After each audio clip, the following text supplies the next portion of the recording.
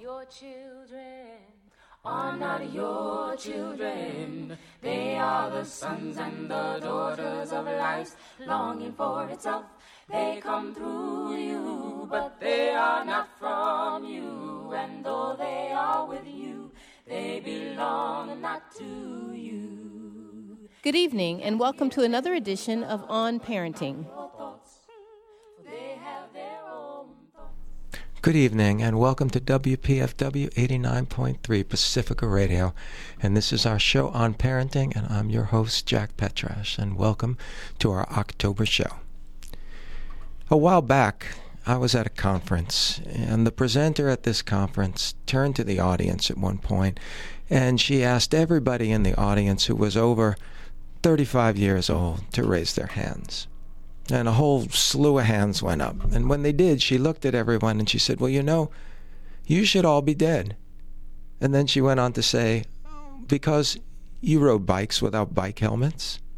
You rode in cars without car seats. You all drank out of the garden hose. And at that moment, we saw how clearly the lives of children had changed in the last 30 to 40 years. Because our lives were so different than the lives of our children today. We climbed trees. We rode our bikes in the street. We roller skated without knee pads and without elbow pads. We fell. We got hurt. And we got up. And we were stronger for it. Has parenting changed that much in the last 35 years? Well, tonight, to discuss this question with us, we are fortunate to have as our guest Dr. Wendy Mogel. Dr. Mogel is a clinical psychologist from California who lectures to parents and teachers and clergy and school administrators on the challenges of modern family life. And she is the author of a really fine book, The Blessing of a Skinned Knee. And I want to welcome Dr. Mogel to our program tonight. Welcome. Hello, Jack. Wendy, it's great to have you on. Thank you so much. And Wendy, from your vantage point, has parenting changed that much in the last 30 to 40 years? I was talking to a fourth grade teacher not so long ago who said, I'm so afraid our children are going to file the largest class action suit in history. He said, I'm afraid they're going to sue us for stealing their childhood. Yeah. Just an amazing thought. Now, Wendy, your book, The Blessing of a Skinned Knee, I just found reading that book, it was just a compelling statement about the overprotectedness of parents and with children today.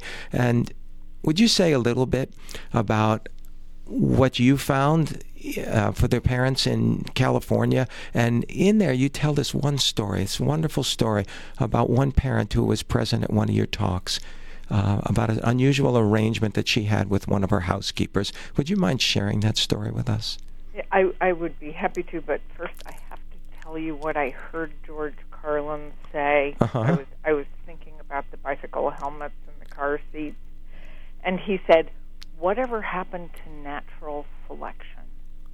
He said, it used to be that if a child swallowed 7 marbles, you did not necessarily want that child to reproduce.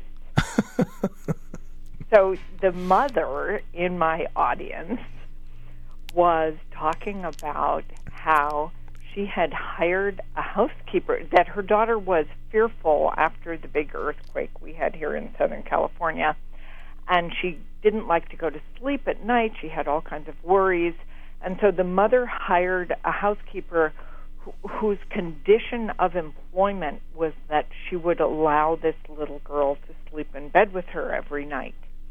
And I sort of couldn't help myself. It came out of my mouth in front of the 100 or so people in the audience, and I said, a human teddy bear. And I sort of imagined this girl whose fears were being treated so literally as getting to college and finding a boyfriend teddy bear really, really quickly. Yeah, the implications of that arrangement later in life, they're really sobering, aren't they? We really want to give our kids an opportunity to learn how to soothe themselves, to get themselves out of a jam. I always say to parents, I'm really mad if your child has a crabby, unenlightened, uninspired fourth grade teacher. Because at some point when they have a job, which we hope they'll have one day, they're going to have a crabby, unenlightened, uninspired boss. They're also likely to have a crabby, unenlightened, uninspired spouse or partner, at least the first one. We want them to learn how to deal with some difficulties. We kind of treat them like they are handicapped royalty. Handicapped royalty. Can you say more about that, the royalty part? That they are, it's interesting to me as a clinical psychologist because the two most common complaints I get from school administrators that I consult to are that the students are entitled and anxious. That they feel that other people, they sort of expect their parents to be a cross between a Sherpa, a concierge, a butler, and the secret police. I'm just processing that. The Sherpa part I get. Okay, which part not? No, I'm getting the concierge part, right? And the secret police. Now explain that one. The secret police is the parents who want to use web capture technology on their kids' computers. Uh-huh. They sort of live through worrying about their children. Yeah. And the parents I'm talking about are all loving, devoted, intelligent parents. It's the crazy world we live in that has skewed our view of how resilient children actually can be if we give them a chance. Uh-huh. And that's the part where we treat them as if they're handicapped. We don't trust that they can just get up and dust themselves off and be okay. And we want them to do so much dusting themselves off before they go to college. Yeah. We want them, there's a wonderful teaching that good judgment comes from experience and experience comes from bad judgment. That's an interesting statement. It certainly was true in my life. So we want our kids to make a lot of cheap mistakes while they're young. Mm-hmm. I see parents, rushing back to school with the forgotten homework assignment or the forgotten lunch or the forgotten soccer shoes, and it doesn't give kids an opportunity to learn to develop the muscle of remembering. Yeah. Now, Wendy, in your book, The Blessing of Skinned Knee, I should mention that your subtitle is Using Jewish Teachings to Raise Self-Reliant Children. And in your book, you explain how your study of Jewish teachings and your study of the Torah had so much to instruct about parenting, so much instruction about parenting. Would you say a little bit about that and about this idea of what the Torah tells us about overprotecting our children? I was born to two Jewish parents, but I had no religious education of any kind when I was growing up, and I just stumbled upon synagogue when my children were very small, and I was so stunned when I started studying some text to see how much there was, how many teachings that were applicable to this world where if you don't really stop yourself, you will automatically overschedule your kids, overprotect them, overindulge them, expect them to be good in every single thing except being respectful for adults.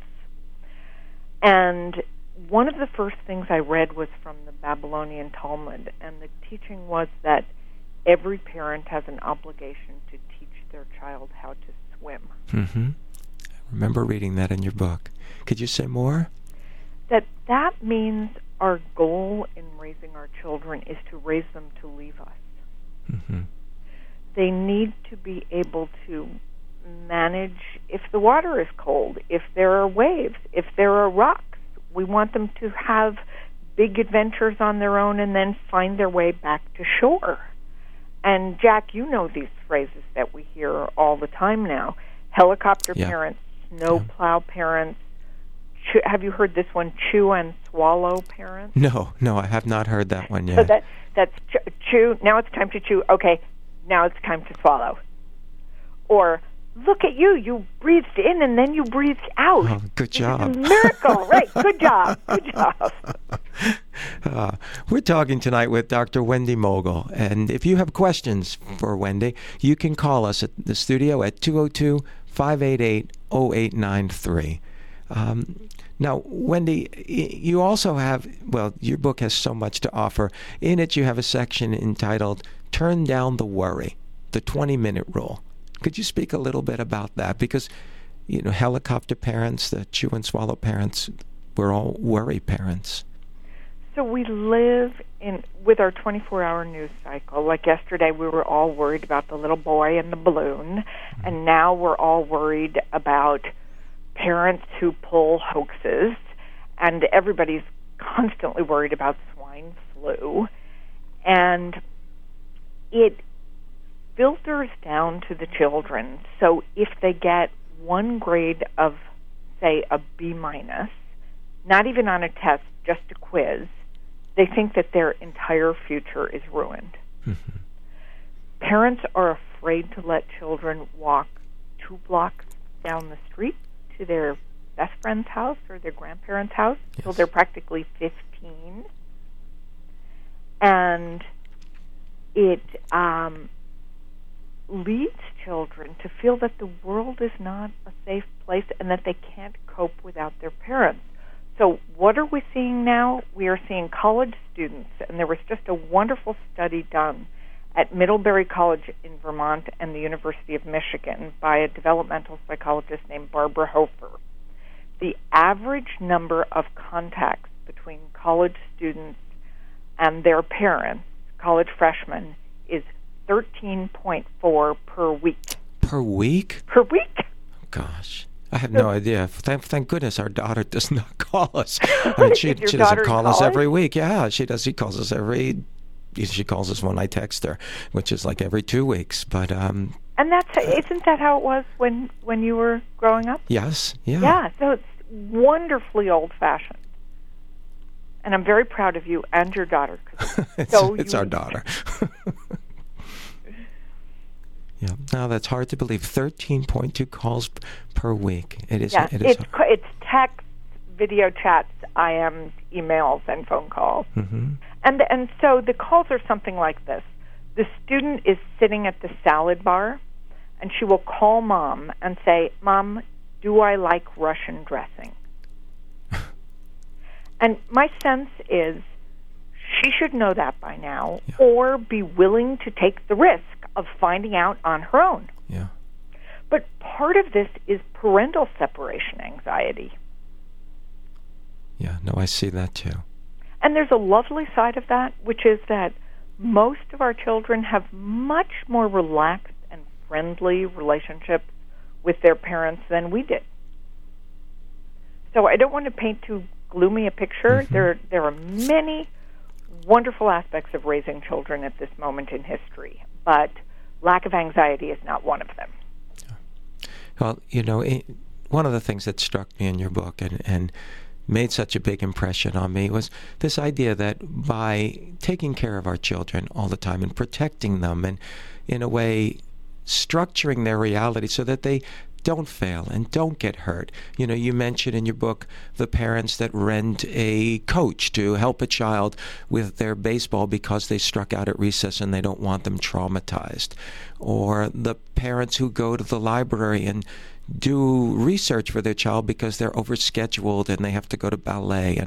And so it's the story of parents who go out of their way to diminish the pain in their children's lives.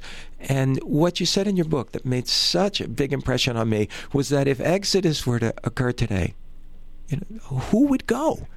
Like, everybody would want some guarantee that this man taking us was going to get where he said he was going to go, and everybody would be too afraid of the risk. Like an event that is just a defining event in a people's history, would go, unexperienced because people would be too timid today.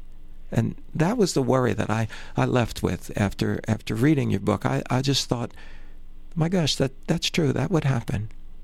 There's a beautiful Jewish teaching, I believe it's the Baal Shem Tov, who said that the world is a very narrow bridge, and the most important thing is not to be afraid. That the world is full of pain. The suffering is our choice. And if we bubble wrap these kids, we are not only, and again the intention is loving, we're not only protecting them, we're depriving them of life. Yeah. We're talking tonight with Dr. Wendy Mogel. And please, you can call with your questions at 202-588-0893. But I should take a minute tonight just to mention as well, this is our fundraising drive. And it's through the work at WPFW that we're able to have this show on parenting and to have a guest like Wendy Mogel here tonight to speak to you about the challenges of raising children in our complex modern world. So I invite you to show your support for the work here at WPFW and for our show on parenting, and call the station at 202-588-9739 or 1-800-222-9739 and make a pledge to support this listener-sponsored radio. And for your pledge of $65, we will send you a CD of children's stories by Kalanje Lushigan. And for your pledge of $89.30 for 89.3 WPFW, we will send you a copy of Wendy Mogel's book, The Blessing of a Skinned Knee. We're going to go to the phone. Good evening. All right. Hello? Hi. Well, welcome. I had a comment. I thought it was an interesting comment. If Exodus occurred today, who would go? But then I thought, well, what about Obama? I mean, he's not leading us through the Red Sea, but at least he's advocating change, and the youth followed him. That's true. So maybe things aren't quite as bad as they might be. That's right. That's right. No, that I think for all of us, Barack Obama's presidency and his popularity among the young people has been such a sign of encouragement. Now, I think it's such a wonderful antidote to the reflex cynicism that children get from lots and lots of the messages on television, which is that if you look at the sitcoms, the message is adults are kind of buffoons, in particular men, and children are in charge. So to have this kind of inspiring leadership, I think, has been tremendously important to young people. Yeah. Well, thank you for your call. Thanks. Now, Wendy, one of the things that I want to turn to a statement here that is from your book. And in your book you write, "The hidden secret in our community in which I live is its anguish. Unsure how to find grace and security in the complex world we have inherited, we try to fill up the spaces in our children's lives with stuff. Birthday entertainments, lessons, rooms full of toys and equipment, tutors and therapists. But material pleasure can't buy peace of mind, and all these excesses lead to more anxiety." Can you say more about that? What I see, and again, the parental intentions are good, but I see a little girl, a 6-year-old girl in the winter pageant at her school, playing the part of a bush and receiving an entire bouquet of roses for her contribution. Mm-hmm. I see not a single set of parents in the audience with both eyes on the screen because we're videotaping it. And there is a kind of preciousness, both about children's achievement and about their desires, that make me worry about how they're going to feel, like Barack Obama, when they actually win the Nobel Prize or they get an Oscar. They've had everything already by the time they're 13. They've had all the stress and all the designer items. So why grow up? And one of the reasons this concerns me is that I suspect that the best human relationship possible is between grandparents and grandchildren, because you kind of have a common enemy and you have low expectations of each other. But our children will not want to grow up to be parents if they see parents enslaved to the children and spending more money they can afford in buying them things. So I am thrilled with this recession because it's good for children. They can say things like, we can't afford that, and then they can say to themselves, and this doesn't mean I don't love you and you have no future and we're all going to die.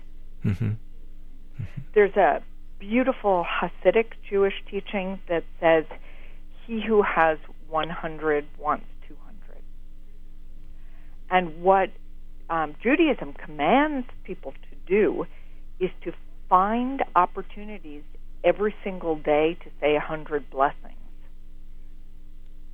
Mm-hmm. So you wake up in the morning and you thank God that your soul has been returned to you. And then after you go to the bathroom, you say, thank you, God, that all the vessels, pipes, and organs that are supposed to be open are open, and all the ones that are supposed to be closed are closed. And then if you see a rainbow, there's a blessing for a rainbow.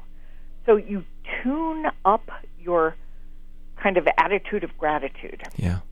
In a world where the advertisers have completely bypassed the parents, gone straight to the children, and taught them what they call pester power and the nag factor. Yeah. Yeah.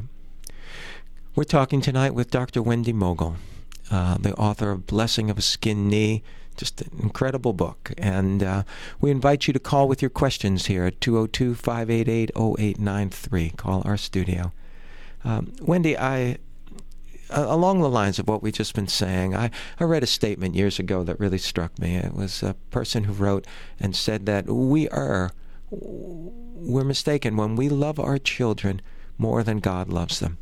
And I was puzzled at that statement because, you feel as a parent that your love should be unlimited. But I knew what this person was hinting at. He's hinting at this idea that we, the way you say it, we fetishize our children. We make them so very special. Can you say a little bit about why it's important that our children are also ordinary?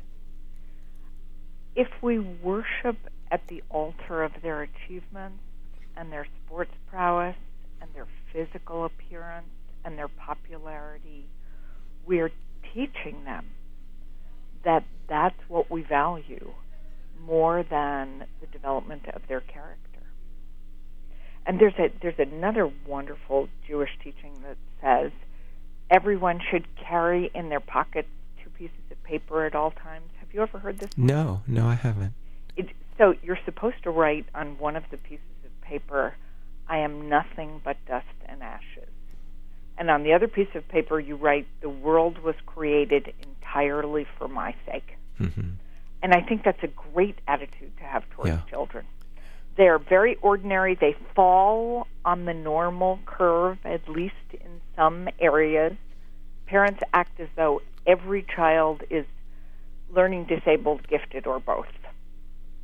We want them to be ordinary family citizens, ordinary American citizens, and they are also very special, each in their unique way. Yeah. That's a wonderful paradox. We're going to go back to the phone and have a caller here. Are you there? Hello, is that me? Yes. Okay, yes. Good day. My name is Derek, and I want to say hello to the host and to the guest.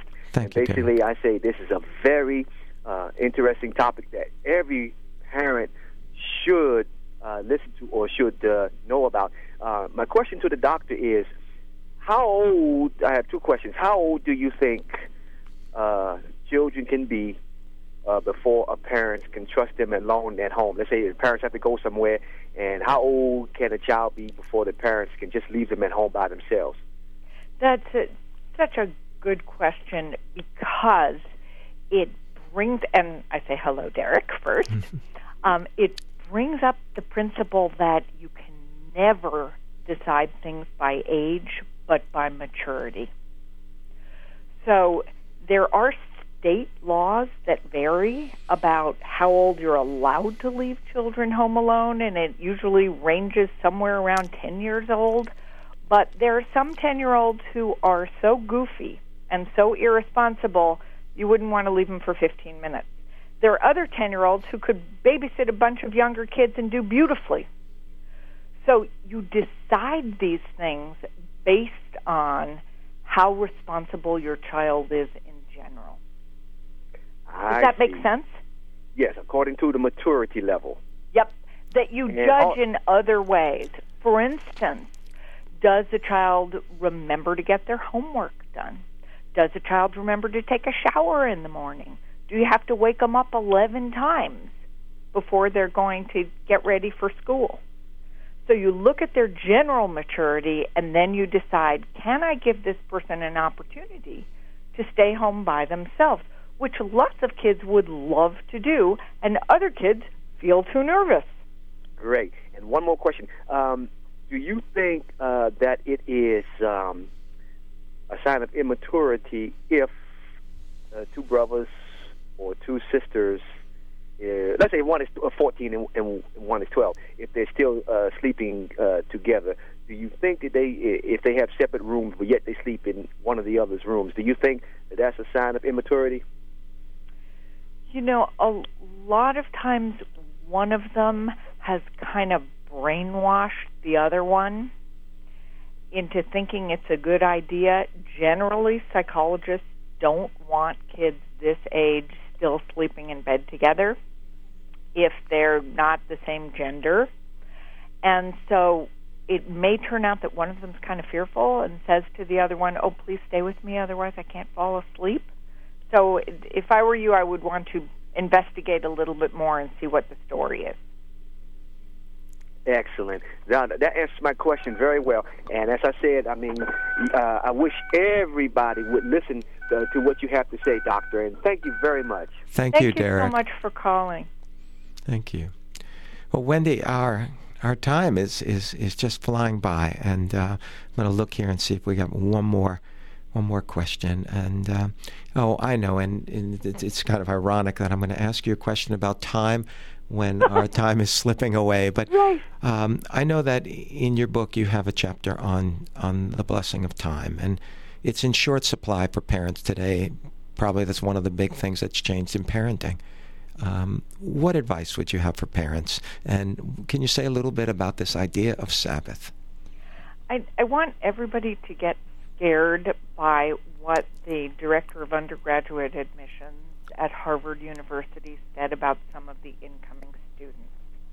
And that phrase was, the students resemble dazed survivors of some bewildering lifelong boot camp.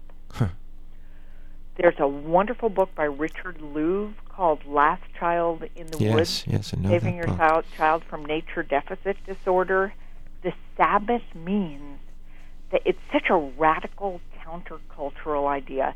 It means we take 24 hours out of the week to be grateful for what has already been created rather than trying to create something new.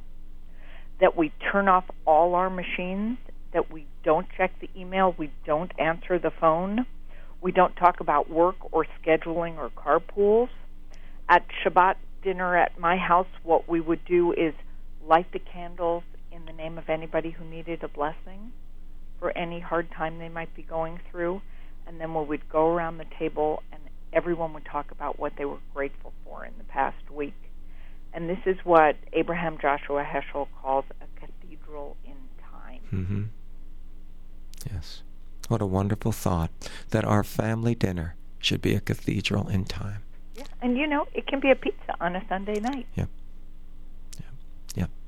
I want to thank you very much, Wendy, for taking the time to be our guest tonight and for sharing your thoughts with our listeners here at WPFW in Washington, D.C. Thank you so much, Jack. Oh, it was my pleasure. Thank you.